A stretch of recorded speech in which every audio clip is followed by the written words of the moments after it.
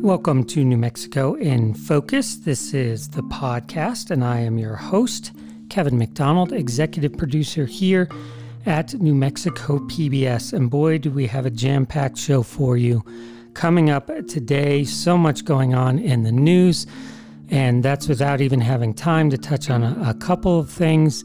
Albuquerque Public Schools letting former State House Speaker Cheryl Williams Stapleton go from her job with them amidst a scandal that recently forced her to resign that position in the legislature. We have a ruling here in Albuquerque from the city clerk that Manny Gonzalez, one of the challengers to Mayor Tim Keller in the upcoming election, again, a reaffirmation that he would not be eligible for public financing. Just so much going on. We want to get to as much of it as possible. And we're going to kick things off, as usual, with our line opinion panel. And this week we were joined by regular Sophie Martin. She is an attorney. Ed Perea is back. He's also an attorney and a public safety consultant. And then we welcome a new one to the group, a newbie, if you will, Rebecca Latham. She served in former Governor Susana Martinez's administration in the Cultural Affairs Department. And she is currently the CEO of the Girl Scouts of New Mexico. So thrilled to have Rebecca with us. Going to be a great addition, we feel like. And we're going to start off with a big one with this group in terms of the state budget. You may have seen this week, but a sunnier outlook than many had predicted. And we're talking sunnier, we're talking about expected revenues, a surplus of about $1.4 billion with a B for the next year. It is a budget session next January and February, and there are going to be lots of things coming out of COVID that people are going to be asking for money for, not to mention something we'll talk about later on, which is the continued education reform stemming from the Yazzie Martinez case. Lots to dive into here. We want to get right to it, see what the line folks have to say about the prudent approach to this big budget surplus. Here's host Gene Grant.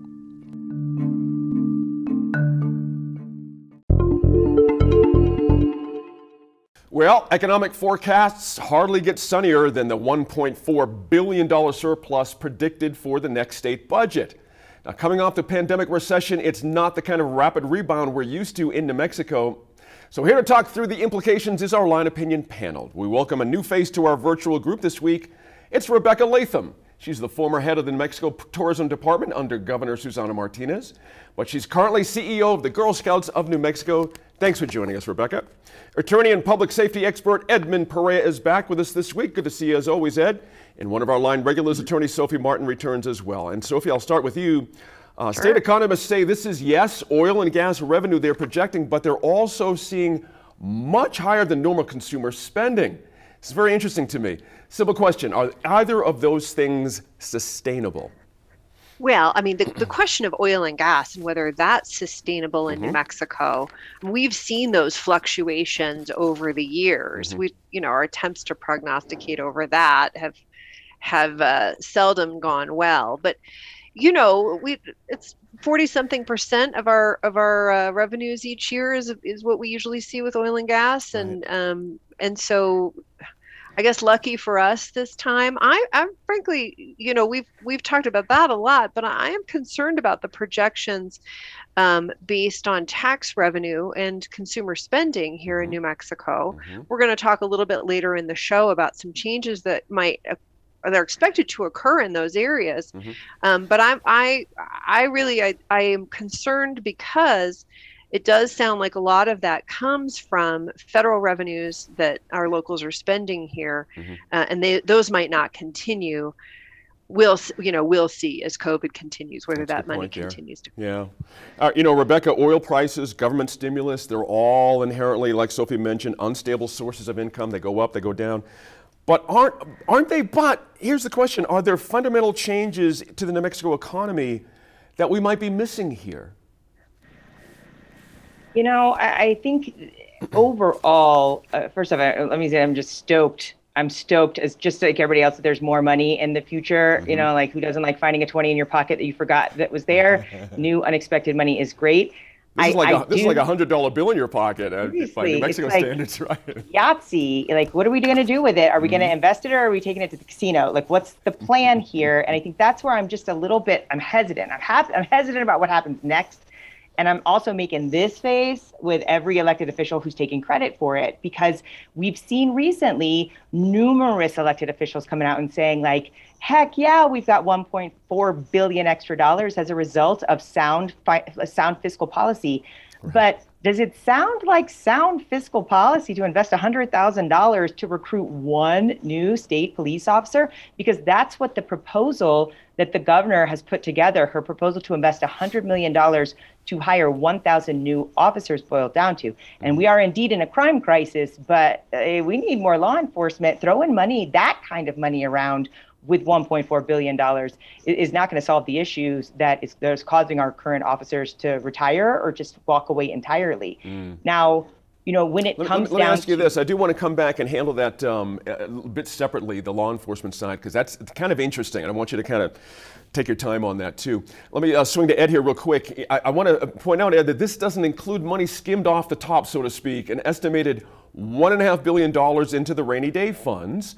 So what's the most prudent approach here? Spend it all on like one-time projects like infrastructure, or make incremental program changes, pay raises? There's a lot of things, as Rebecca was hinting at here, that we can do with this money. What's the best way in your view? Well, whenever I hear the term, and I've heard it over and over again with this announcement, is that the government, the state, is flush with cash. It raises a lot of red flags, because whenever you see this abundance of new money, there's always this tendency to go out and maybe enjoy it a little more than you should. I think one of the most important things we can do now that we have this flush of funds, is we need some oversight. We need, you know, whatever the organization is within the government, to take a close look at how this money is spent, and not treat this money as extra money to do a lot of fun stuff. You know, exorbitant pay raises or things of that sort. I think we need to keep the lid on certain things. I think there really has to be a priority, and the priorities really need to be those things that maybe we've overlooked in the past, or those that have much greater needs, such as infrastructure. We know that we have real issues with the roads in New Mexico, and we just need to put certain things on top of the list and be very careful with reoccurring expenses. I think, you know, we need to look at this, address as many one-time expenses as we can off the top, and then maybe start to look a little more at some of the reoccurring expenses. But we need to be very careful, because as it's already been mentioned by Sophie and Rebecca, you know, this is, you know, it has its ups and downs, and you know, we need to be just fiscally aware of that, and not spend like a, you know, to use a term like a drunken sailor. Right. We have a few extra dollars. That's a good They're point a landlocked state. You know that, Ed. Just checking. Hey, Sophie, let me ask you this. Let's widen the lens a little bit, maybe. Is it really the state's job to address crime issues in what basically seems to be Albuquerque? You know, this governor has made efforts in that direction by utilizing the state police. So, I mean, to be clear, I don't think that Rebecca was unclear in this, but she's not talking about putting money toward the Albuquerque Police Department. She's talking about beefing up the state police and then using some of that resource, that opportunity to help out in Albuquerque. I think, though, that it's an interesting time for us, because it has been a really horrible year and a half. I think state employees, we want to try to keep state employees working, and traditionally we've not been great about giving raises for our public servants. I personally, sort of as a rule of thumb, I'd like to see money spent in the state by folks who are then going to turn around and spend it with someone who's going to turn around and spend it in the state. And infrastructure programs certainly can be like that, where we see the benefit of the work, and then we also see the benefit of the money circulating within our economy. And my hope is, again, just as a rule of thumb, that is a priority for this government. Well, the priorities, this is going to be a tough one. Let me go back to one of your original points, Rebecca, and that is law enforcement and crime issues here. You took note of the governor's plan for $100 million of the surplus to go towards that. And you mentioned a second ago that might be, when you're talking about over $1 billion, kind of a drop in the bucket. What would you like to see for a number? Do you have a back of the envelope number personally that you'd like to see spent on law enforcement here? I think we need to address the issues that are currently plaguing law enforcement in our state before we start to just say, like, let's just throw more money at it. You would be hard pressed to find another New Mexican who supports law enforcement as much as I do. I love and appreciate every single one of our officers so much. But again, what we're seeing at the Albuquerque level, we've seen a mayor who's told us over and over again, like, we're going to hire more police, we're going to hire more police. We're budgeted for more police. We were budgeted for more police at the beginning of the administration prior to a gross receipts and tax increase to hire more police. We're still not able to hire more police. So clearly money is not the issue. At the end of the year, when those funds have not been fully expended on more police, where do they go? They go somewhere else. They don't go where they were originally supposed to go to hire more police. So to me, it just feels like this definition of insanity. We just keep doing the same thing and saying we're going to do more and it's going to fix the crime crisis. It is. I fully support our state police. I support and appreciate our governor taking some bold steps to say, like, that she wants to overhaul the criminal justice system in New Mexico. That has to be done before we can rely on more police to fix the problem. And when I did that math, $100,000 investment for each officer, it's not just like, that's just not salaries. I know that, but that's an insane amount of money without addressing the issues, before that. So I just think we got a lot of work to do. Let me bring Ed on this one too about bail reform. Interesting, we've had that conversation here at the table, so to speak, before Ed. But bail reform is certainly something that would have to be a constitutional amendment. But I guess in the context of this, with all this money, is this money enough to kick forward all the things that Rebecca and Sophie have been talking about here? Because it's a multi-pronged problem. We haven't even talked about the lack of money on the defense side of the issue. Folks have been screaming for money on that side of the deal here for a long time. So what's the deal here with bail reform? Do we need to get after that first before we can get after these other crime problems as well? Well, I think there are just so many multiple component parts to this entire issue, and bail reform clearly is one of them. I think there was this idea and this goal for passing this bail reform, and now it needs to be tweaked. I think we're realizing that it's not perfect and that there are some things that need to be worked out. I think some modifications that need to be made. Now, that being said, I'm not so sure, based upon the data that I've seen, is that this bail reform, this constitutional amendment that was recently passed, is really the problem. Whenever we look at the crime crisis, we need to identify the problem. A lot of people are pointing out as this bail reform as the problem, but if you talk to others on the other side and you look at the numbers, this bail reform isn't a major causal factor to the crime that we have, but doesn't say that we can't address the issue and make it a little better. Rebecca and Sophie just are right on the point when it comes to how we spend money, and we can't throw money at problems. And my concern always is, let's put $1 million out there for 1,000 more officers. And there's so much more to that. As Rebecca mentioned earlier, you need to make the career attractive. And part of the problem is we don't have as many individuals as we used to wanting to be police officers. And so we need to address some of those things. I don't know that money is the answer. That's a point in itself. Sophie, real quick, I'm just super curious. Politically, the next session is going to be the governor's last big whack at this policy going into the re-election.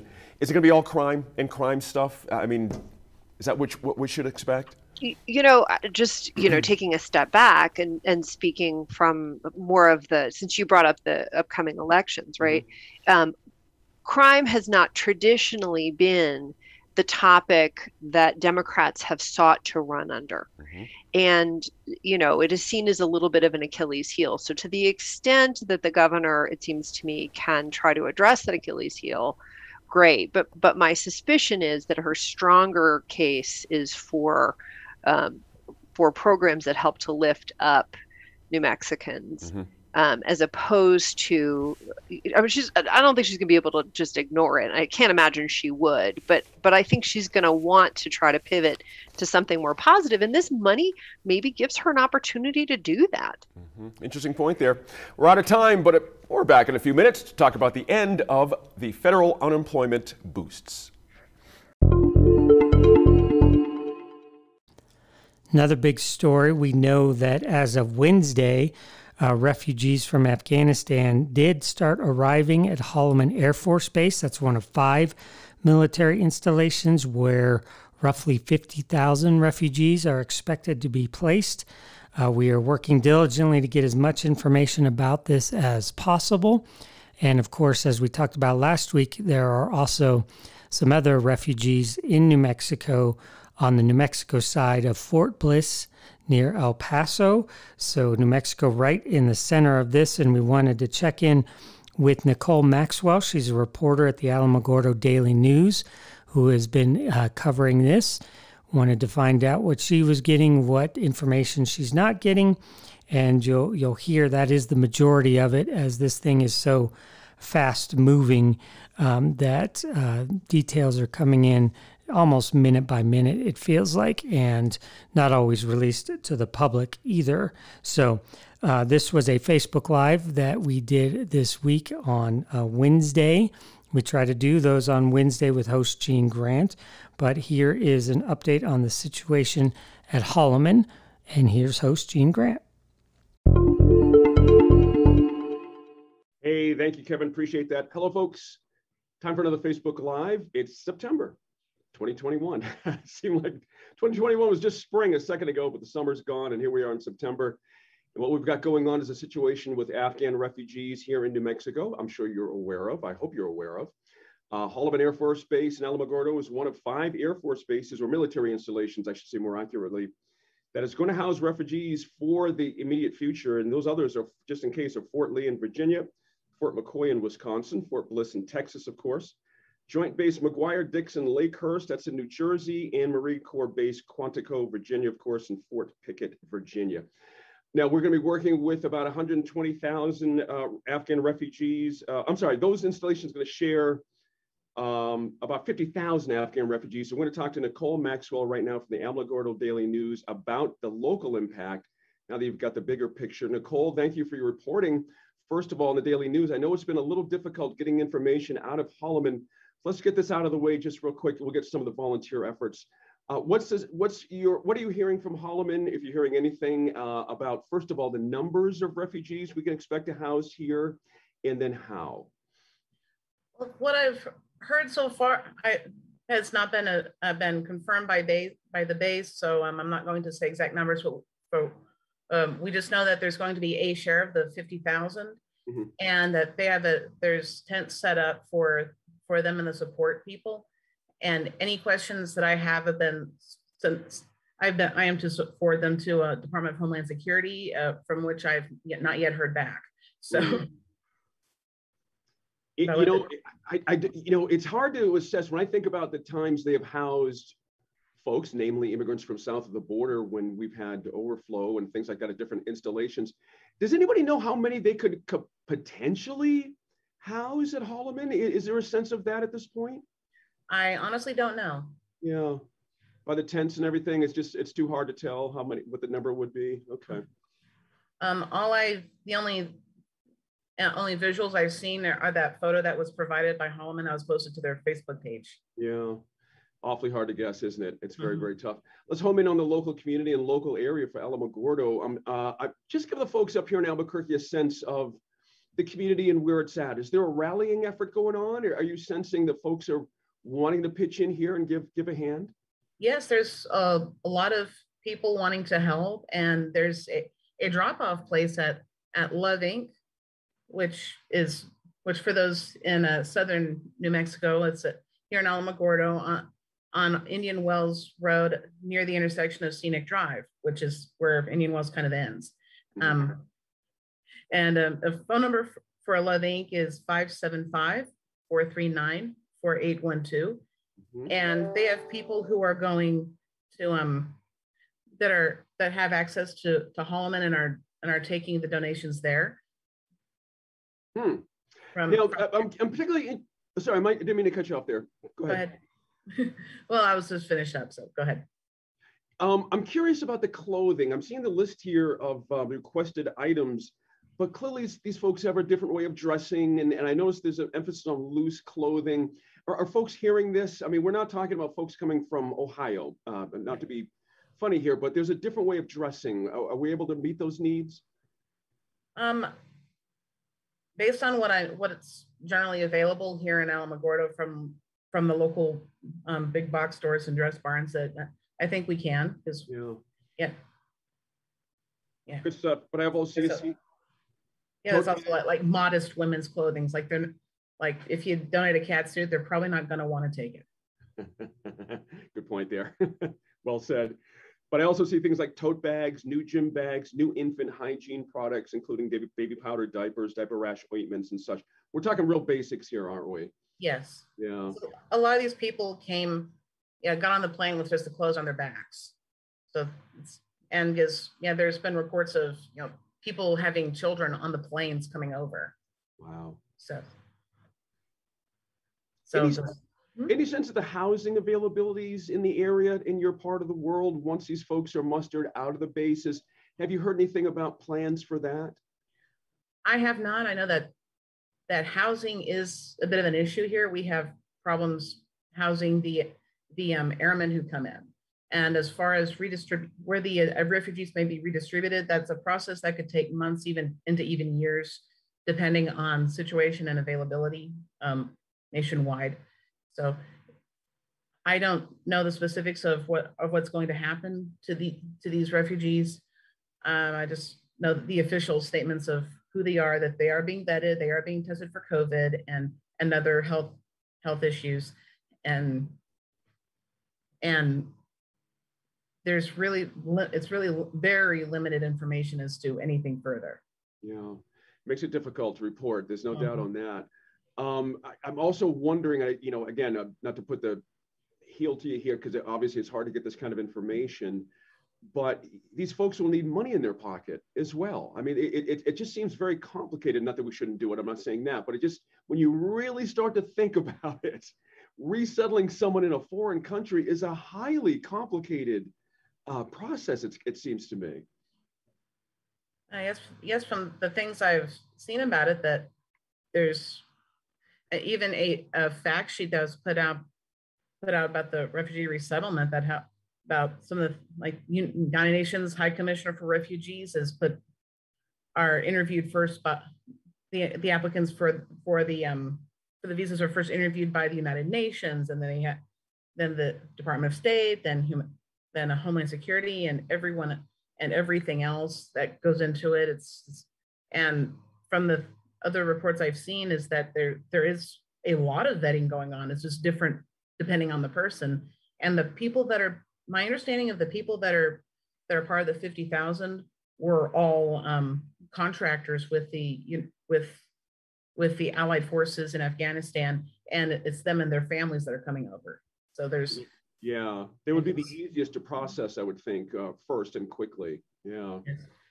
And the proximity to the 20th anniversary of 9/11 is interesting to me. So since we had a victim down here, Al Marchand was a flight attendant that day, and he passed. He was a retired Alamogordo Public Service Department. Before they split up the police and fire departments, the first responders were DPS, and he had retired from that and became a flight attendant, and he passed on that day. And we have a New York City firefighter that puts on a 9/11 memorial every year, Archie Koneman.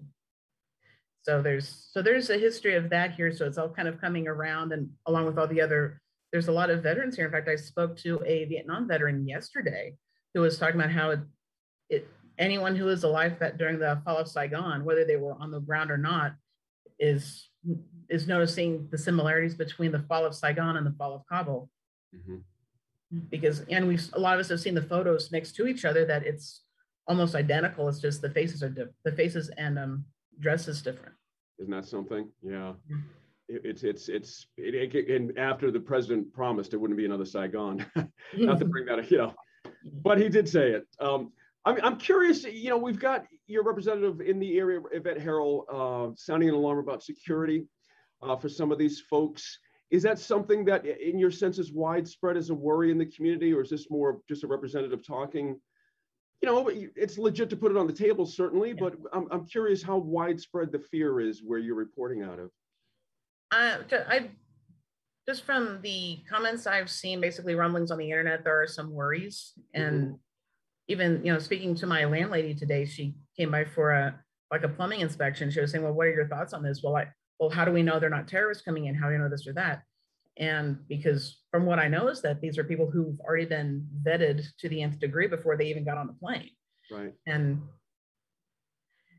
Or maybe not before they got on the plane, but they were already in the process. That there's going to be a lot of strange information going out there, whether it's true or not.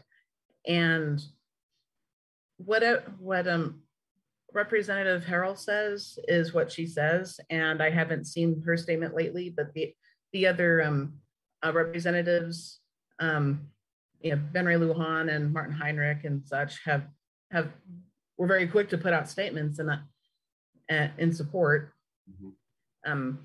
But Representative Herrell is she marches to the beat of her own drummer, most certainly, and I haven't seen her specific comment on this. And I know that a lot of what she does say is very indicative of what a large part of the community thinks. So, I can imagine. My last question for you, I'm just trying to get a feel for down the road, which is awfully hard. And I'm not necessarily asking you to do this, Nicole, yourself personally, because it's hard to imagine, like you said, the process could take months, if not up to a year, to get these folks, squared away. And I should backtrack and say, my understanding is these folks are going through another level of security, by the way, screening in Germany, at Runheim, at the big airport there, the American base there, before they come to the United States. So there's lots and lots and lots and lots of layers of vetting and security going on that can happen. But let me go back to my question. Any sense of how it might change the community down the road? Is there a talk that, hey, if we end up having out of 50,000, 5,000 Afghan refugees in the Alamogordo area, that's not a small amount of folks. Kind of what ifing, and there would be impact in positive and negative and everything in between. Any talk like that going on at this point? There's concern with among the residents out here, but as far as anything official, I don't know. Yeah. And from other media reports of where these refugees may be sent, they're probably going to be going to places that already have more of a Muslim community, so that is here there really isn't much of one. There's a small Jewish community here. But it's mostly a very Christian community here. So this would probably not be the best place as far as already established community in that respect. So for their comfort, another community would probably be better suited, in my opinion. But as far as and just talking to the veteran yesterday, he was saying that that it's probably a good thing that they did bring them here is this part of New Mexico is very similar to that of Afghanistan. It's mountainous and desert, and the mountains aren't quite as high, but a lot of the terrain is very similar. Good point. Yeah, I've heard that from other Afghan folks, and I bet you're right. Part of the planning is to get these folks moved to a place where there is a more established community, because we did have a first wave in the 80s. Even here in Albuquerque, back in the Mujahideen and original, going back 2,500 years, one of the problems that was happening in Afghanistan recently spurred a wave here. And so there is some established communities in New Mexico, but primarily here in Albuquerque, the Albuquerque area. Nicole Maxwell, I can't thank you enough. I know it's a difficulty trying to report out something that nobody wants to talk about anything. And I didn't want to put you in a bad spot here, but I thought you did brilliantly with it. And folks, please do know she's trying just know that. And I've tried as well. We're getting nothing out of Holloman at this point. So have you heard anything about a news conference or anything coming up, just to make sure I've got everything covered? Anything coming up we should know about? Not to my knowledge. I know that there's going to be for people living on base, there's going to be a public forum either today or tomorrow. So is that going to be carried live, a live stream? Do you know? I don't know. I really don't know. Could you let me know if you find out? Just shoot me a quick note. Sure. Yeah, that's something I think we might want to at New Mexico PBS, if it's in fact available as a live stream for the folks. So yeah, I'm not certain if it is, and let me check on it. It just says Town Hall at the Honor Guard Pavilion, Building 25, starting at 6:30. Looks like it's going to be today. It's in person, and it's that if you have questions to call Public Affairs. Gotcha. So it doesn't, because usually they say if it's going to be live streamed or not. So yeah, I would agree. So it looks like it might not be, but maybe there might be a recording. Who knows? Yeah. Hey, Nicole Maxwell, Alamogordo Daily News. Thank you so much. Really appreciate your time. I know you got stuff to do besides talk to me up here. So appreciate your time. Yeah, thank you very much. Awesome. Thanks, Nicole. Guys, we'll be on Friday night, of course, at 7. We'll be touching on this issue as well as a couple of more. That it will be channel 5.1, of course, for New Mexico in Focus on New Mexico PBS. So thank you to Nicole Maxwell, Alamogordo Daily News, and we will see you Friday night and next Wednesday at noon for another Facebook Live. Thank you. Most welcome. Absolutely. Thank you. All right. Yeah. Kevin's going to clear us here in a sec. Yeah, I could tell by the tone of the second email.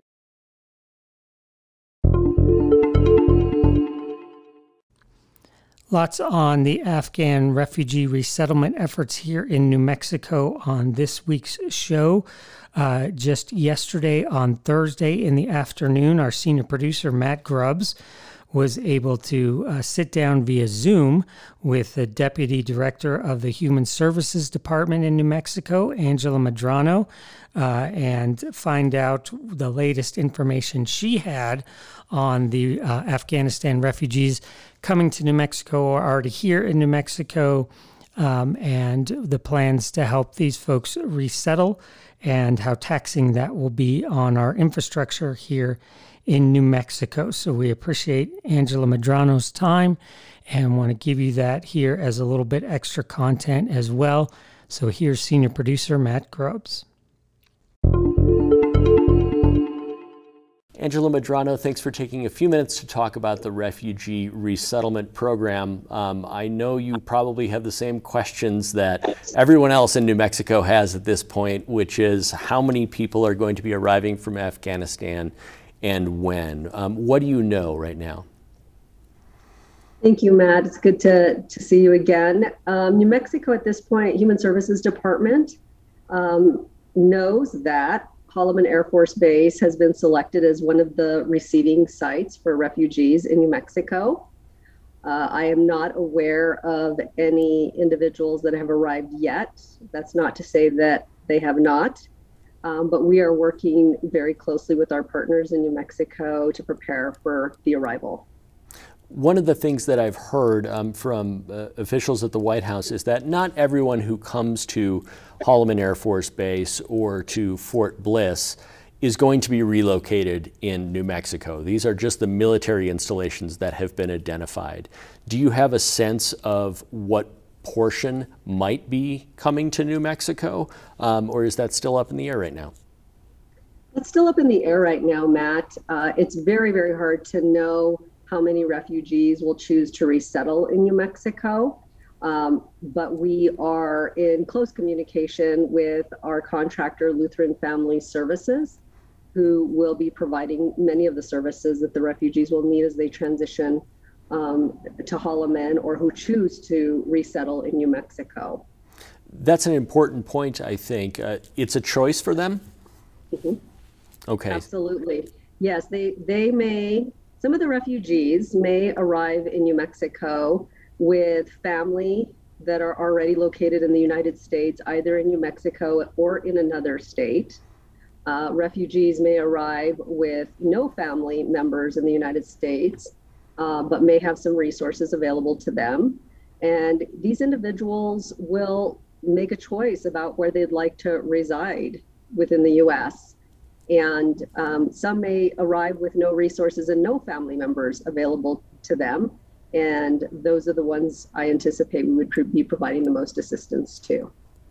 Okay, and you mentioned that Lutheran Family Services is a contractor with the state to handle a lot of this. When do they sort of pick up the baton and start coordinating some of these services? At what point in the process? That's a great question, Matt. You know, they've been working very, very hard with their national partner, their national organization, to be in close communication about those individuals that may be wishing to resettle in New Mexico, because there are other military bases where these individuals are arriving to. They may choose New Mexico and be transported to New Mexico to resettle in. Okay. We spoke to a man named Mullah Akbar who emigrated from Afghanistan in the late 1980s. He owns a business down in Albuquerque. He pointed out that while it's small, there is a community of Afghan families in New Mexico, and it's growing. What role do they play in this process? Gosh, Matt, I would assume that they would help to make this transition as smooth as possible for them, and hopefully step in to help volunteer with Lutheran Family Services or any of the other faith-based organizations that are going to be providing assistance to these individuals and help them feel welcome. Is this the sort of situation where a person or a family needs some sort of sponsorship to be able to enter the U.S., or are they able to enter on their own through some of the immigration statuses, I guess, that the federal government designates? Yeah, they're not required to have a sponsor, to my knowledge, Matt. So some of these individuals may not know anyone in the United States, and will have to make a decision about where they'd like to settle. Do you have any COVID concerns, or is that something that's probably well taken care of by the time the state or Lutheran Family Services ends up interacting with these folks? I don't have a lot of information about the COVID testing. It's my understanding that they are being tested upon arrival into the U.S., but I don't have confirmation of that from any formal source. Okay. I know we're just in the early stages right now. Are there any comparisons that you can make to the influx of Latin immigrants and asylum seekers that we saw in 2019?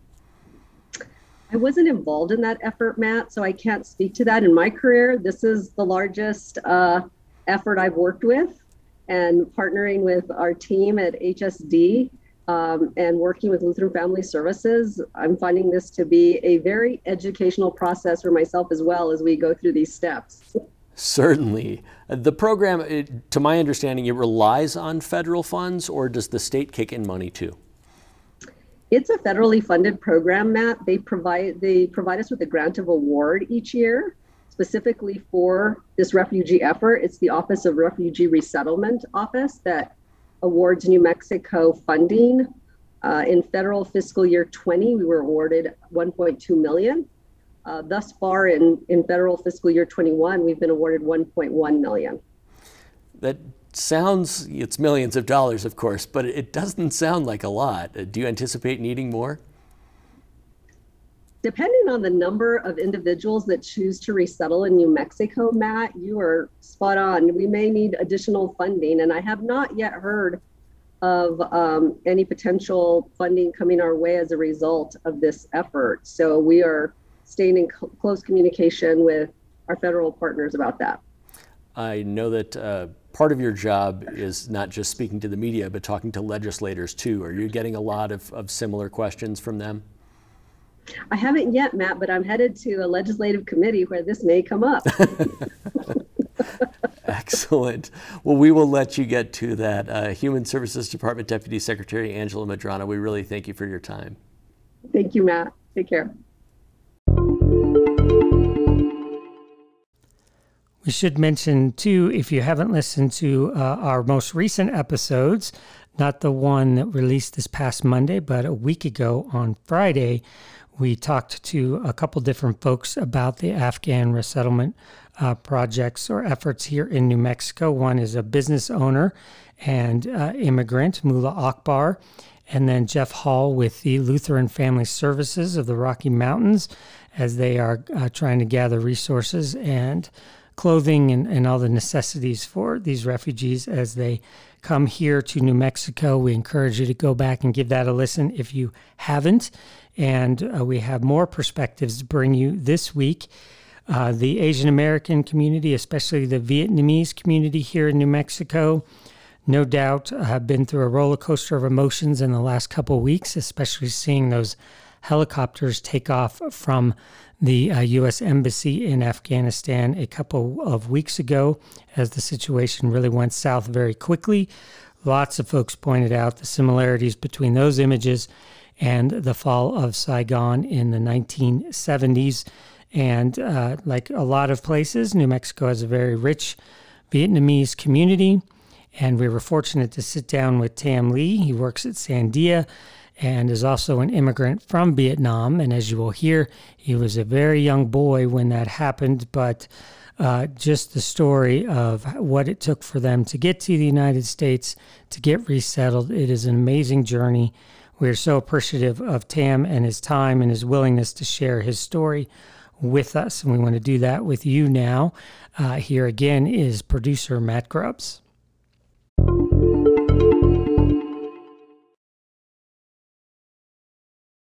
Tam Lee, thank you so much for taking a few minutes to share your experiences, talk about what you're seeing in Afghanistan, and what's ahead for some of these folks who are coming to the U.S. Your experience was coming to the U.S.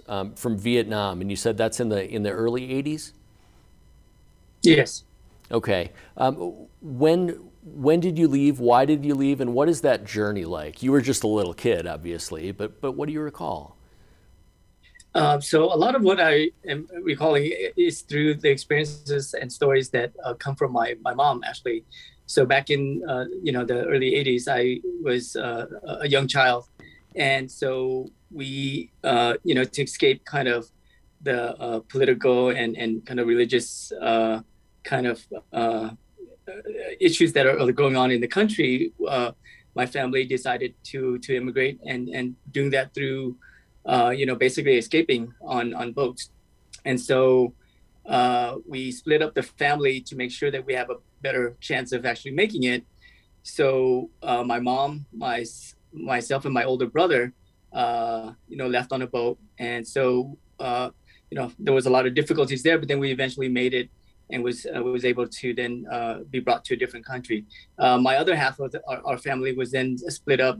My dad, my other brother, and my sister attempted the same escape and basically were captured and returned back to Vietnam. And at that point, they were imprisoned for a while after that.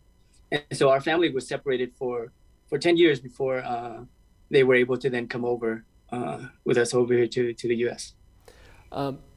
There's probably a tendency of a lot of people to see these pictures from afar and assume that, if you can just get to the airport or if you can just get on a boat, then you're on your way and eventually it'll be, a great story to tell. But that's clearly not what's going on. Being separated from half your family for a decade sounds just gut-wrenching. It had to be, I can't even imagine setting off on that sort of journey to begin with. What's that like?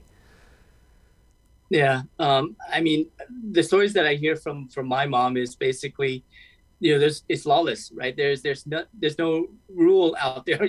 As soon as you're attempting something like this, basically there's a lot of stories of pirates, a lot of lawlessness out there. Basically, looting and a lot of violence on some of the the people that are attempting to do this, and so. A lot of anguish, of course, without food, without water, trying to actually, but that isn't quite what is important, right? You don't think of that at the time. You're basically thinking, for the future of my children, for the future of myself, I need to get out of here because, we've seen how life was, within a different rule. And so at the time, they weren't thinking about, those types of necessities. It was just getting out. And so whatever it is to take, it takes to get out at that point. So there's an intervening period of 5-6 years where you're living, I would imagine, a fairly uncomfortable existence in your home country. What are the family stories that you hear about that time? Yeah, basically after, the takeover, there's a reorganization, right? The new government or entity is looking to then take over lots of the property. So my family wasn't, was a little bit well off, right? I mean, we're not like extremely impoverished or anything. We did have homes and things like that. At that point, the property was taken over by the new government and new ownership there. And so a lot of the families lost their property, lost their homes, have been relocated to other areas, and basically have to start over, even within their own country. You said that you spent some time in Thailand for a while before eventually making your way to the U.S. Tell me about that part of the journey, if you would.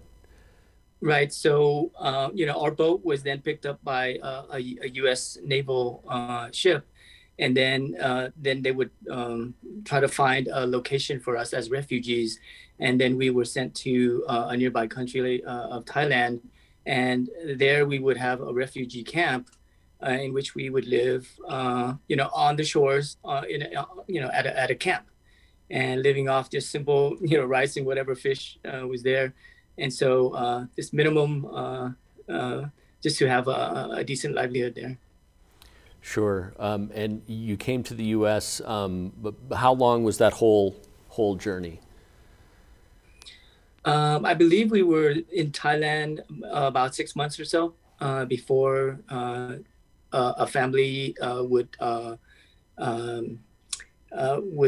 accept and work with us. And then at that point, we would then be sent to the U.S. And have kind of a partnering family to be able to help us kind of start off in the U.S. I can't imagine what kind of a culture shock that is, to go from your home, which is totally familiar, to living on a beach in a camp, and then to the U.S. with everything that comes along with moving to the U.S. in the 80s, I'm sure. Yeah, absolutely. Basically, it's not like we're coming over here with suitcase and luggage of our belonging. It's just, what's ever on our back and whatever we could bring. And of course, it's basically nothing. So coming over here with my mom and my older brother, which is probably, a couple of years older than myself. So probably 5, 6 and 3 myself. And with my mom coming over, it's basically her starting all over from scratch with basically nothing. We talk or we hear about things like baseball and apple pie, but in so many other ways, yours, the immigration experience, leaving everything and coming over here with nothing, is the definitive American experience, it sounds like. Yeah, absolutely. Especially, a lot of the immigrants that are coming over, basically they're coming over for a better life. And what they started out with over there was, not having much in the first place. But then it's the hopes of having more and being able to have for your, provide for your children and things like that, the hopes to come over here to be able to start that. And a lot of the people that are coming over now is exactly that, right? They basically are coming over here in the hopes of someone that can support them and just to be able to help them to be able to start something, here. Certainly.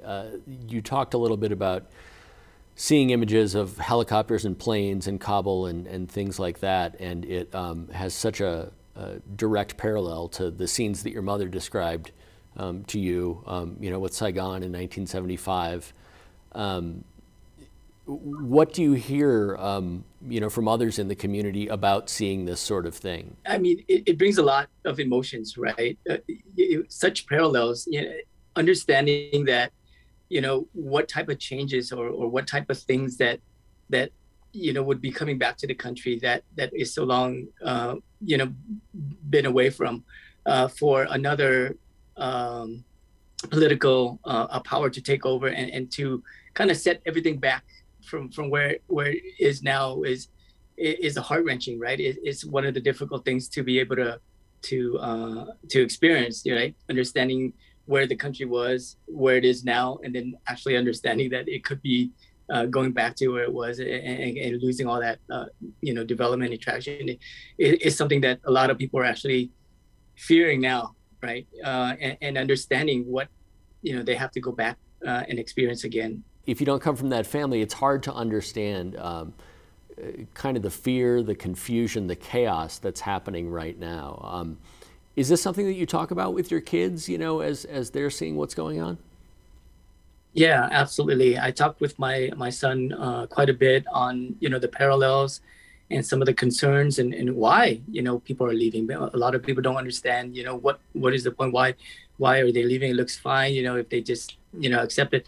There's lots of change that's going about. These are the people that have experienced in the past, how the country has been ruled, how the country has been run, and understand some of the what happens over there. And so be a little bit open-minded. It's really good for the kids to understand that, there's experiences over there that they have experienced, and there's good reason for them to have to really try to attempt. I mean, these are not safe methods of trying to leave the country, but at the moment, all they're thinking about is the future and how to better their future. Before we go, have you been back to Vietnam? And if so, what was that like? Yeah, absolutely. I've been back several times to visit family. I still have lots of aunts and uncles over there. So I've been back maybe 3 years out of the 30 so years I've been here. Mostly, going back there and visiting family and things like that for New Year's. The experience is kind of overwhelming, to go from the U.S. and going back to Vietnam and seeing, kind of the hardships and kind of the living situations over there. There's definitely lots of opportunity here that if you work hard, you'll be able to achieve over there. There's the opportunity is not quite there. It's difficult to rise above and be able to make something more for yourself there. Sure. Well, Tam Le, thanks so much. I've really enjoyed this, and I appreciate you opening up. Absolutely.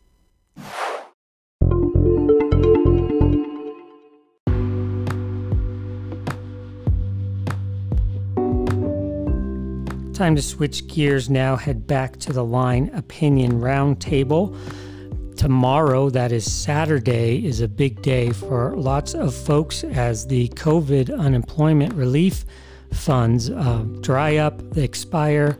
They've been in place through much of the pandemic, and it amounts to, for some people, up to $300, $400 a week that will be gone. We know our unemployment rate in New Mexico, highest in the country, tied for highest at 7.9%. Lots of efforts to get people back into the workforce, but a challenging time for sure. Those that are hit the hardest are the self-employed, gig employees, contract workers, and there's a lot to digest there in what we do to bring the workforce back to as full impact as possible. So let's toss it back to Gene Grant and the Line Opinion panel.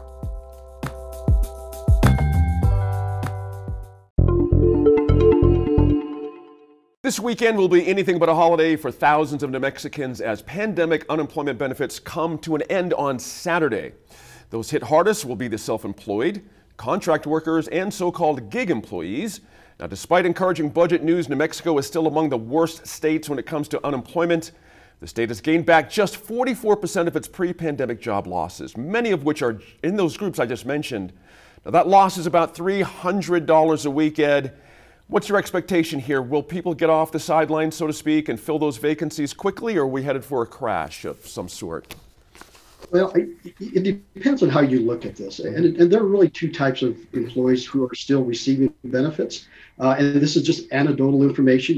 I read stories about those individuals who are going to be put in a very difficult position once this benefit ends. They're going to struggle, as you mentioned, the self-employed are one of those categories. But again, anecdotally, we hear the stories out there about those individuals who don't want to go back to work or are hesitant, because they make more money with these benefits. So how that's going to divide up when these benefits end, I think maybe it'll force a few more people into some of these many job openings that exist out there.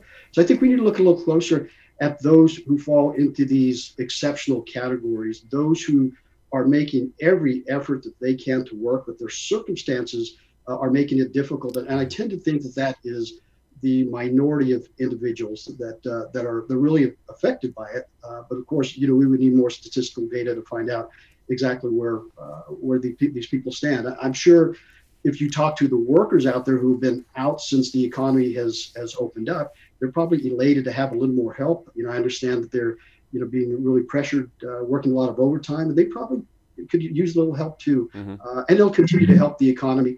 There are businesses who are only open part-time because they don't have the workers. So bringing more workers into this workforce with all the available jobs, I think, is really going to continue to benefit the economy. Good point there.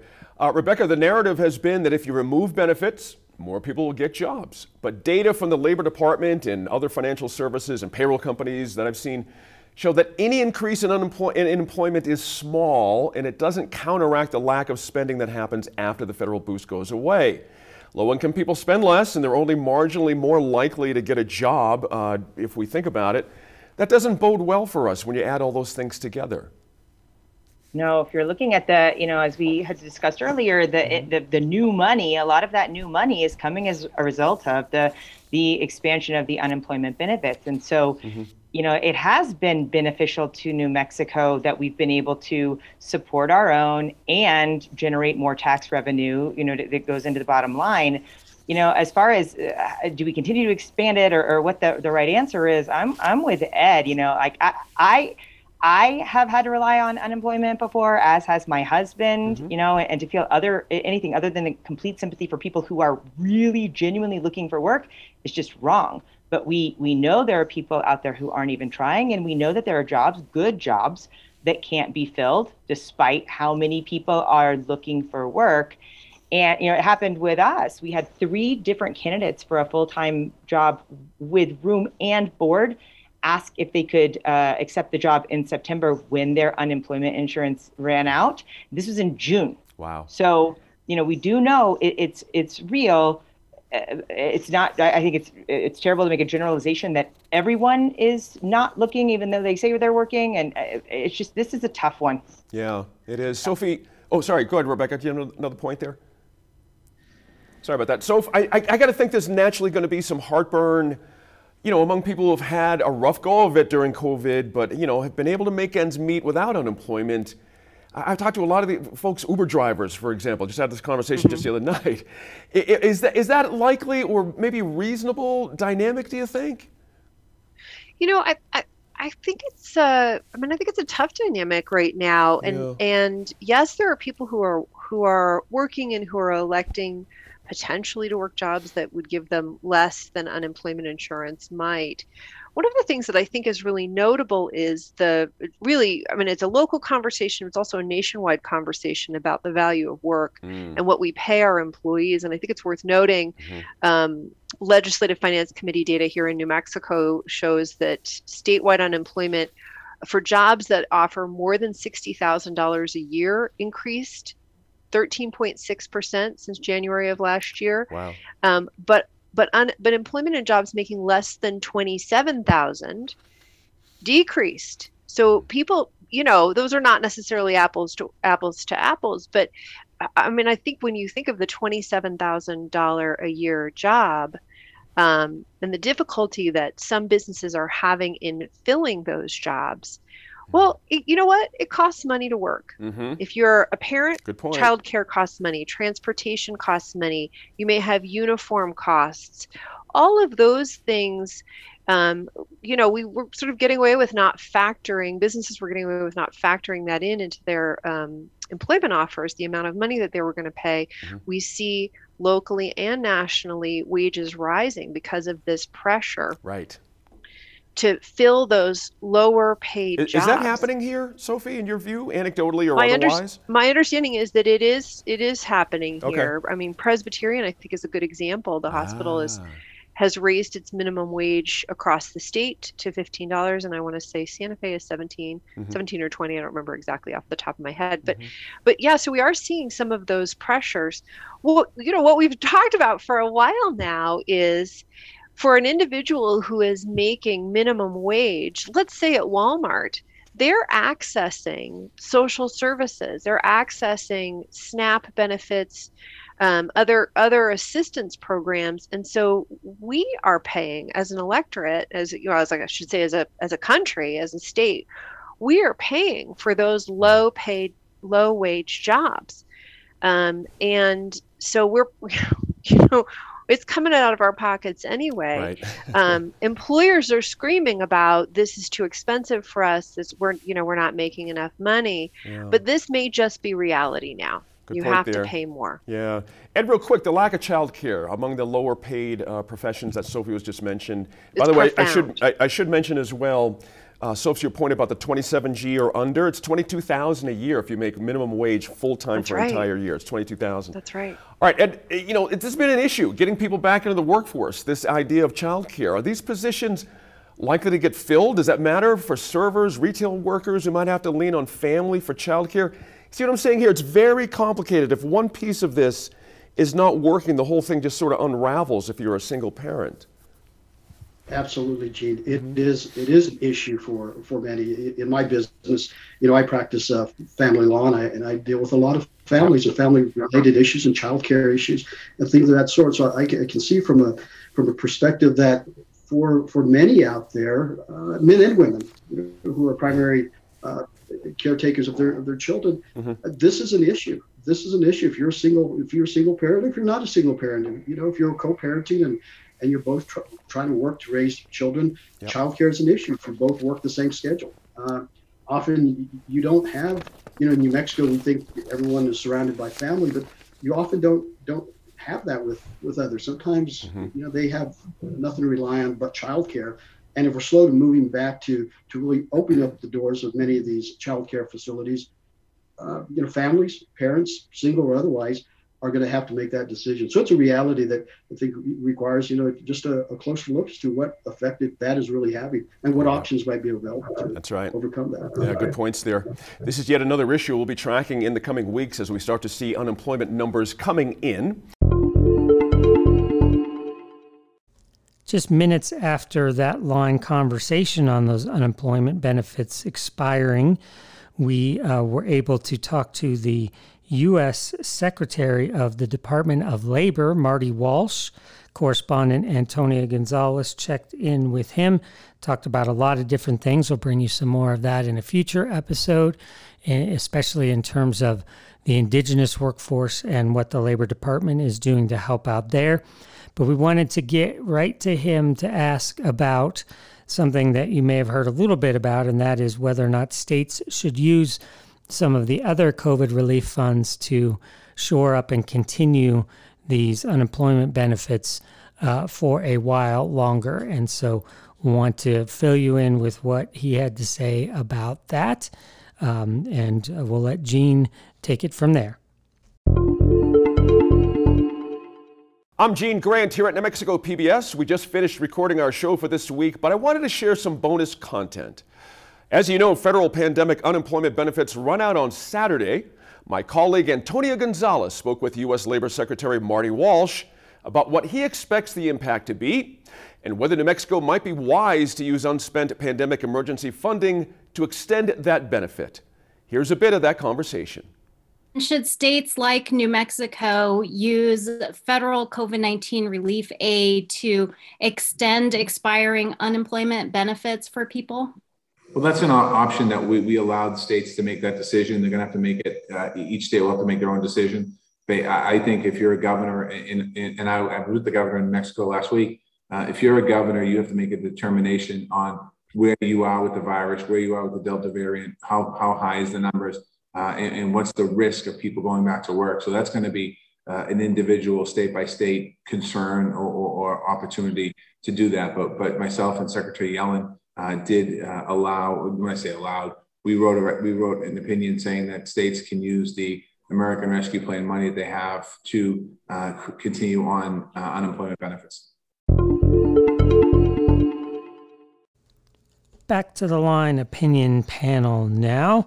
And the Department of Education recently released a draft plan, and that was to Native American leaders across the state. And that is because it is a draft plan on the continued efforts to address the Yazzie Martinez lawsuit. No doubt you've heard us talk about that before. Basically, a judge ruled in 2018 that New Mexico had failed to provide an equitable and sufficient educational experience for all of New Mexico students. Underserved populations, including Native American students, were not getting the same type of education. It's been an ongoing issue that Governor Michelle Lujan Grisham inherited and has tried to take on and throw the COVID pandemic into the midst of that. We know how that has turned education upside down and sideways, but this draft plan is designed to sort of create a pathway moving forward, although, as you will hear from our line opinion panels, still a little short on details at this point. One of the big issues always is broadband and connectivity, and there seems to be a little bit of a disconnect even there between what this draft plan talks about in terms of a baseline of connectivity for students and what the judge in the case is calling for as well. So a lot to be decided there. The hope is to have this draft plan finalized in early December to get public feedback before the start of the legislative session. But as you'll hear in our conversation, tribal leaders find that insufficient because of ceremonies and the holiday season. There won't be a lot of time, really just 4 weeks from the time it's supposed to be released to the start of the legislative session. So lots of work to be done here, and let's jump right into that conversation. The COVID-19 pandemic is still wreaking havoc on New Mexico's schools, and those lingering challenges come during a time when the state is still struggling to improve educational opportunities for all students. The Associated Press recently got a hold of a draft plan by outgoing Education Secretary Ryan Stewart to address those inequalities, which were at the center of the infamous Yazzie Martinez lawsuit. But that report, which is more than 100 pages, is short of specific ideas, assignments, or programs. In fact, it seems to fall short of many of the recommendations of Judge Matthew Wilson, especially in terms of broadband improvements for the state's most vulnerable populations. And Rebecca, several years into this, should we be further along in solving these inequalities? Or, got to ask, has COVID thrown all of that out the window, or should we just still be chugging along here despite COVID? Well, I, like many, are a little disconcerted or a little discouraged, that we don't have a better plan of action. But I also do want to acknowledge and be sympathetic to the public education department, because no one at that time could have seen what 2020 and 2021 had in store for students and educators and families. Fair point. With that being said, in addition to the things that the court had asked specifically be addressed by the public education department, the other thing that is missing is any mention of charter schools, and the idea that there are charter schools in New Mexico that are providing truly exceptional academic outcomes for the populations named in this lawsuit. And I would really love to see our leadership looking into the best practices at charter schools and then transferring them to the broader education community. We've got case after case after case, specifically with these student groups, that if we would just acknowledge charter schools are not the enemy, maybe we can work together to learn to benefit the students. It's something worth looking into. That's a very interesting point you make there, Rebecca. I hadn't really thought about that, the charter schools not being sort of highlighted there, even though there's some excellence to be shown. I got to think, if I'm in the public school system, you may not necessarily want to be highlighting charter school success, but we can all get that. But Sophie, swinging to you on that. Sure. The plan I just mentioned is just a draft. Should we get all worked up about this as just a draft, or should we be a little bit further down the road at this point on all these issues? You know, there is some concern that it isn't further down the road. I mean, I think State Representative Derek Lente, who represents a number of Native American constituents and has been a real advocate for that community, says, you know, like, look, we only got so much time to review when this is not a draft, when you're ready to actually show it to us. And we need that time in order to be able to give effective feedback in advance of the next legislative session. I don't think he's wrong about that. Sure. That even at 100 pages of draft, let's assume it gets bigger, and folks are going to need time to read, digest, reflect, and respond. And there's not a lot of that. So, I mean, one thing that I think is notable here is that this was not, from what I understand, an official release of this document to constituencies. And so we're still waiting to see what everything will be. Ed, one of the specific recommendations of this new plan includes an increase in pay for teachers who have secondary Spanish or Native American language certifications. And that makes sense in terms of attracting teachers in hard-to-fill positions, but teacher recruitment seems to be just this monumental hurdle in general in New Mexico.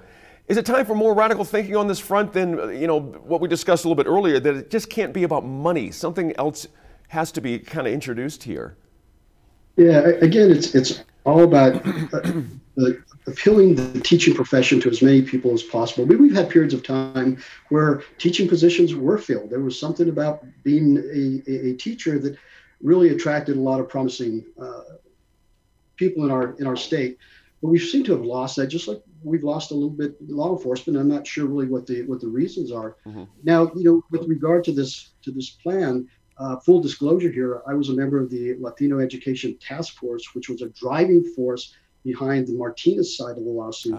And so there is probably a little bit of frustration going on because we've been working on this for over a decade. I remember having conversations close to a decade ago about how we're going to move this forward. Now, if we're just looking post lawsuit, we say, well, give them a little bit of time. Well, if you're looking at those who need the help, those students who needed the help, many of them are probably 18, 20 years old, and they just missed the boat. Now we're trying to help out those who are up and coming. But any little bit helps. You mentioned teacher pay and teacher incentive. You know, I won't knock anything that really brings in, you know, those promising individuals and helps those out who are really contributing to the solution of making our education system better. Rebecca, the idea of broadband in this, back to the broadband issue in the Yazzie Martinez lawsuit, Judge Wilson, you know, set a standard for high-speed internet for students, and the public education department has its own standard, which is actually less than that. Is there still a major disconnect on this issue and the importance of connectivity? I mean, we've been talking about this. You know, Ed just mentioned 10 years. We've been talking about this for 10 years as well. At least. At least, yeah. Major disconnect, especially when, again, these guidelines were kind of put in place, saying what the judge said, this is what I expect to see, in the public education department saying like that well, what we do was already enough. That was all pre-pandemic, and that was when like we didn't know how important two-way video communication between students and teachers could be. Not to mention, there is a very large number of these students, again, specifically these student groups, that it wouldn't make a difference because we are not doing enough to get internet to those students, and broadband hotspots, you know, Wi-Fi hotspots don't make a difference if you don't get cell service out there. So like it's kind of like we put these benchmarks in place. You've got to be able to do better for these students, and it's not just on the public education department. Our entire state, our communities as a whole, need to rally around these particular student groups and do better for them in terms of community support, what we're doing, you know, that wraparound support, and how we're getting them better food, how we're getting, you know, addressing in food insecurity and broadband and all the things. It's such a big issue. We all have to take more responsibility in helping. Good point there. So just a couple of minutes left here, but the governor has tried to get the Yazzie Martinez case thrown out, as recall, but the judge has ruled the state has not done enough yet. And you might recall, I'm sure, former Governor Susana Martinez had vowed to appeal that initial ruling before Governor Michelle Lujan Grisham reversed course after winning 2018. Is that lawsuit still doing its job in terms of forcing the state to address education inequalities, especially considering we haven't seen the needle move much in 3 years, honestly. Well, I mean, I think as long as the ruling stands, it is something that the governor, whomever the governor might be at that time, at least has some sort of obligation. There is some legal obligation there to address it. Right. It doesn't seem like it's one thing to say, yeah, we agree with that in principle, and to a certain extent, to what Rebecca was saying, it's another thing entirely to actually do it. Right. And sort of circling back to our earlier conversation, how big a chunk of that 1.4 billion would really, aggressive work toward satisfying this this obligation? How big a chunk would it take of that money? I don't know, but I hope that will be part of the conversation. It's almost tailor-made, Ed, again, real quick, for a one-time expense hit. That's what I'm talking here. Why can't we rally around this idea of broadband and say, by a date certain, we're going to be at X? Why is that so hard? And Gene, it shouldn't be, right? I mean, it seems to be pretty straightforward, but what it requires is leadership, and to take this issue. Someone takes responsibility, takes this issue by the horns, and someone, please. That's all we're asking. That's right. And makes it happen. That's right. It's doable. That's right. It's going to take someone to be that driving force behind it and make it happen. We're all asking. That's a wrap on our Line Opinion panel this week. We thank you all for your research and insights, and be sure to engage with us on any of the topics we tackled this week on the line by reaching out on Facebook, Instagram, or Twitter. So as you can tell, we're hard at work each and every week trying to bring the best information and discussions to you, our audience. We so appreciate you listening in, and we really love it when you give us your own ideas or feedback on any of the topics we discussed. You can leave us a message here in the podcast, or you can reach out to us on any of our social media platforms, Facebook, Instagram, YouTube, Twitter. Just search for NM in Focus. And you can also send us an email anytime at nminfocus@nmpbs.org. We really do appreciate that. And again, give us suggestions of things you want us to tackle in upcoming shows as well. We appreciate that always. Going to end with a little bit of extra bonus content, as we like to do, coming from Facebook Live this week, where we did our weekly warm-up, tune-up for the start of the show. This, again, often is for us to work out any technical kinks, but also to help get the line panelists geared up for our taping, and also be able to cover a few stories that we aren't able to cover in the show, but we think it's important to bring it to you here. We call it One More Thing, and as usual, surprised and very interested to hear what the line panelists bring to this conversation. So with that, here is One More Thing. I'm Gene Grant. I'm here in the studios of New Mexico PBS with a Line Opinion panelist joining me on Zoom. We're about to record this week's show, but before we do, we traditionally like to warm up by taking a turn at other issues that are on our minds. Let me start with my man, Ed Perea. Ed, what's going on this week in your world? What's your one more thing? Well, Gene, we read a little bit of good news about the metro area's crime crisis. We know that we've been talking about this crisis for years. Statistics seem to be going up and up and up. We're all aware of the homicide record, the unfortunate record that we are seeing. And of course, this year will break an unfortunate all-time number of homicides in the city. However, the Albuquerque Police Department reported that in some categories, primarily the property crime categories, that some of those numbers are coming down. I think it's fortunate to say that we are no longer number one in the number of auto thefts in the country. We've slipped a little to 6. I guess there's always something to cheer about, but hopefully, it's an opening of better things to come. It's not an easy problem to tackle, and there are a lot of component parts to it. But as long as we're seeing some progress, I think it's something that we could build off of. I'm going to have to agree with you there, Ed. Falling out of the top 5 for stolen cars, that is a step forward. I mean, there's just no other way to say it. We've been even in this university, at UNM, CNM, you know this. I mean, the stolen car thing has been a tremendous problem all over the city. Has this been attributable to any one specific thing, Ed, in your view? What's happened here that has caused these numbers to drop? What are we doing better? And I'm not sure. I think you really have to look at, you need more detail to determine exactly what's going on. We noticed that, the RAND studies show that, the same, that, what is it, 20% of the offenders are responsible for 80% of the crime. And so, what is happening? Those people who are stealing cars, are they incarcerated, or are there certain things that are taking place so that it minimizes the number of times that they will steal a vehicle, or what things are taking place within our system, right? Or you look at the five in front of us, and maybe what are they doing wrong? It's hard to say whether we're doing something right or not without more data. But I'm optimistic.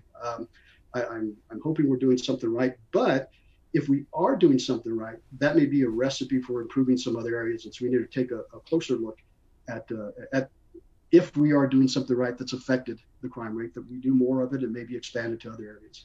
Good point there. Sophie, did you have a point on that? Yeah, I was just going to say that at the same time that the auto thefts are down, I have been hearing that thefts of catalytic converters are up. And apparently that happened to Rebecca. It's happened to a number of people I know, and our auto mechanic has said, don't park your car outside if you can help it. And so I wonder if, when we get to the end of this, we'll discover that thieves are just more efficient, as opposed to don't have to take the whole car when you need the catalytic converter. But this is to Ed's point, this is a really persistent problem that we've had here. And I think he makes a really good point about, when we're on these lists, it may be that we're doing better, it may be other states are doing worse, and it'll remain to be seen. Am I right, Ed, that overall numbers are down though? The overall numbers are down, and you're right. So again, we're not 100% sure whether we're doing something right.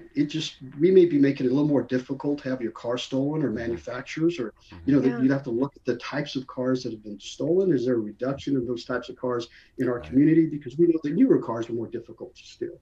And so there's a lot of things to look at in order to determine exactly what's taking place. But we'll take the good news for what it's worth. Those are two good points. You're right. We'll take the good news anytime. And Sophie makes a good point. We did a Facebook Live on this very issue of catalytic converter thefts about a month and a half ago. It's a big problem here. It's a big, and Santa Fe and Cruces and everywhere. So, Sophie, while I got you, let me ask you for your one more thing. Thank you, Ed. Appreciate those points, by the way. Your one more thing this week. Yeah, just like the national news is blowing up, social media are blowing up over the Texas abortion law that was allowed to remain on the books. The U.S. Supreme Court decided not to enjoin it. And you might be thinking, oh, that's Texas. We're not Texas, we're New Mexico. But we have known for a long time that what happens with abortion in Texas does affect New Mexico, as New Mexico has more progressive laws about abortion rights. I think one thing that we can anticipate seeing is that Texans with means, Texans with funds, will be coming to states like New Mexico. One of the terrible realities when you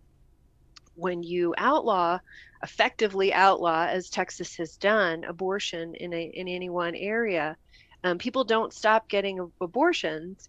They get more dangerous ones, more expensive ones, but that the need persists. And so, this is an area of great concern here amongst New Mexico abortion activists and providers. Glad you mentioned that. I'm thinking, Sophie, at some point as this plays out a little bit, I would love to do a Facebook Live on this very issue, because I was thinking the exact same thing. What is the upshot for New Mexico? What does this mean for New Mexico? I don't want to get dramatic here and talk about, rings of abortion clinics on the New Mexico side of the state border, but at some point, like you said, abortions don't stop. And if you can't get one, or if you're in danger of being ratted out by some deputized person hanging out in a street corner in Texas now, where are you going to go? You're probably going to go to New Mexico, it would seem to me. So, yeah. It seems likely. And abortion rights are pretty firmly defended here in New Mexico, as we know. So I don't anticipate that this particular ruling would have a direct impact on the ability of New Mexicans to obtain abortions in our own state. Mm-hmm. It's really a matter of, what is happening in Texas right next door. Yeah. Boy, the reaction's unbelievable. I actually listened to a BBC discussion about this from overseas last night. It was very interesting. It's kind of a global news. It's amongst women in the media business. It's amazing. Hey, I want to thank you for that, Sophie. Rebecca Latham, I want to welcome you to your first Facebook Live with us on New Mexico in Focus. Thank you very much. In case you don't know her, she is the former head of the New Mexico Tourism Department under Governor Susana Martinez, and she's currently CEO of Girl Scouts of New Mexico. Congratulations on everything you've accomplished so far, by the way. Girl Scouts is pretty cool. What's your one more thing this week, Rebecca? Thanks, Gene. Well, one more thing that I'd like us to consider, because we've heard a lot this week about new money in the budget, and that's a great thing to talk about. So something I want to bring back up again is the Land Grant Permanent Fund. And I want to talk about that for a minute. Yeah. The Permanent Fund, for anyone who isn't aware, is also known as the Permanent School Fund, and it's an endowment set up by our forefathers to fund education for our kids. It's primarily funded by oil and gas, kicks out about $750 million each year to fund education. And over time, because we haven't touched it, it has continued to grow and generate more money. Well, the Permanent Fund is very, very healthy, and we hear about it all the time. It's one of the largest permanent funds in the country. It's so big that it has a target on its back. And lawmakers, coming up in November, lawmakers are asking us, the voters, to do what they haven't been able to agree on in a decade or so, which is to tap into that fund. So one thing I would just like us to consider when we go to the polls in November is that, we're constantly being told that we are that we're failing because we're poor. Right. We're 49th or 50th in education because we don't put enough money into our schools. When in fact, historically, New Mexico has designated more per pupil than Colorado, Texas, Nevada, Arizona, Utah. And that's something that people, I don't think, really understand, how this works. The Permanent Fund distribution is set at 5%, and that money is split up between every student K through 12. Then it goes down to the districts. And the districts where that money where those budgets are being formed, that's when things start to get twisted. Yep. And whatever's happening in the budget process at the district level needs to be looked at. That's where decisions are being made that are directly impacting our classrooms and our students. So, what's coming to the ballot is the decision to increase the Permanent Fund distribution by another 1.25% to fund both early childhood education and K through 12 education. But I really think that putting more money into a flawed system isn't the answer. If your house is cold in the winter because you leave the windows and the doors open, you don't buy a second heater. You close your doors. So I just think it's something that we really need to look at. It's going to be on the ballot this year, as are many new school board candidates. And they may have a plan how we can get more money into the classroom that doesn't involve the Permanent Fund. And I'd just like us to be able to explore that a little more. We all want what's best for our children. We all want our children to be successful, but we also have a responsibility to those children. And I just think fixing a broken system is probably more important than just kicking out more money every year when we're already spending more per pupil than our neighbors. I got a question for you, Rebecca. Interestingly, as you read about this, there's been a push by Republicans about school board seats. And do you anticipate this to be an issue in upcoming school board elections, how one spends this kind of this largesse in other decision making? Is this going to be a little bit different this cycle? I can speak to what's happening with some of the elections with the Albuquerque School Board and the candidates that are your typical, what I would consider, it's what I affectionately refer to myself as mad moms. We are mad at what has happened with schools over the past year and a half. And these mad moms are stepping up, getting out of their comfort levels and saying this system, even before the pandemic, the system wasn't working the way it should be. And we're prepared to fix it. And, whether those candidates are, aligning more as Republicans or members of the Democratic Party or are independents, I really just think it's just a new kind of subgroup that transcends politics. It's just moms that are ticked off and have had enough at what our schools have been forced to go through. Good points there. Have to wrap that up. Thanks for joining us. New Mexico in Focus airs Friday nights and Sunday mornings right here on New Mexico PBS.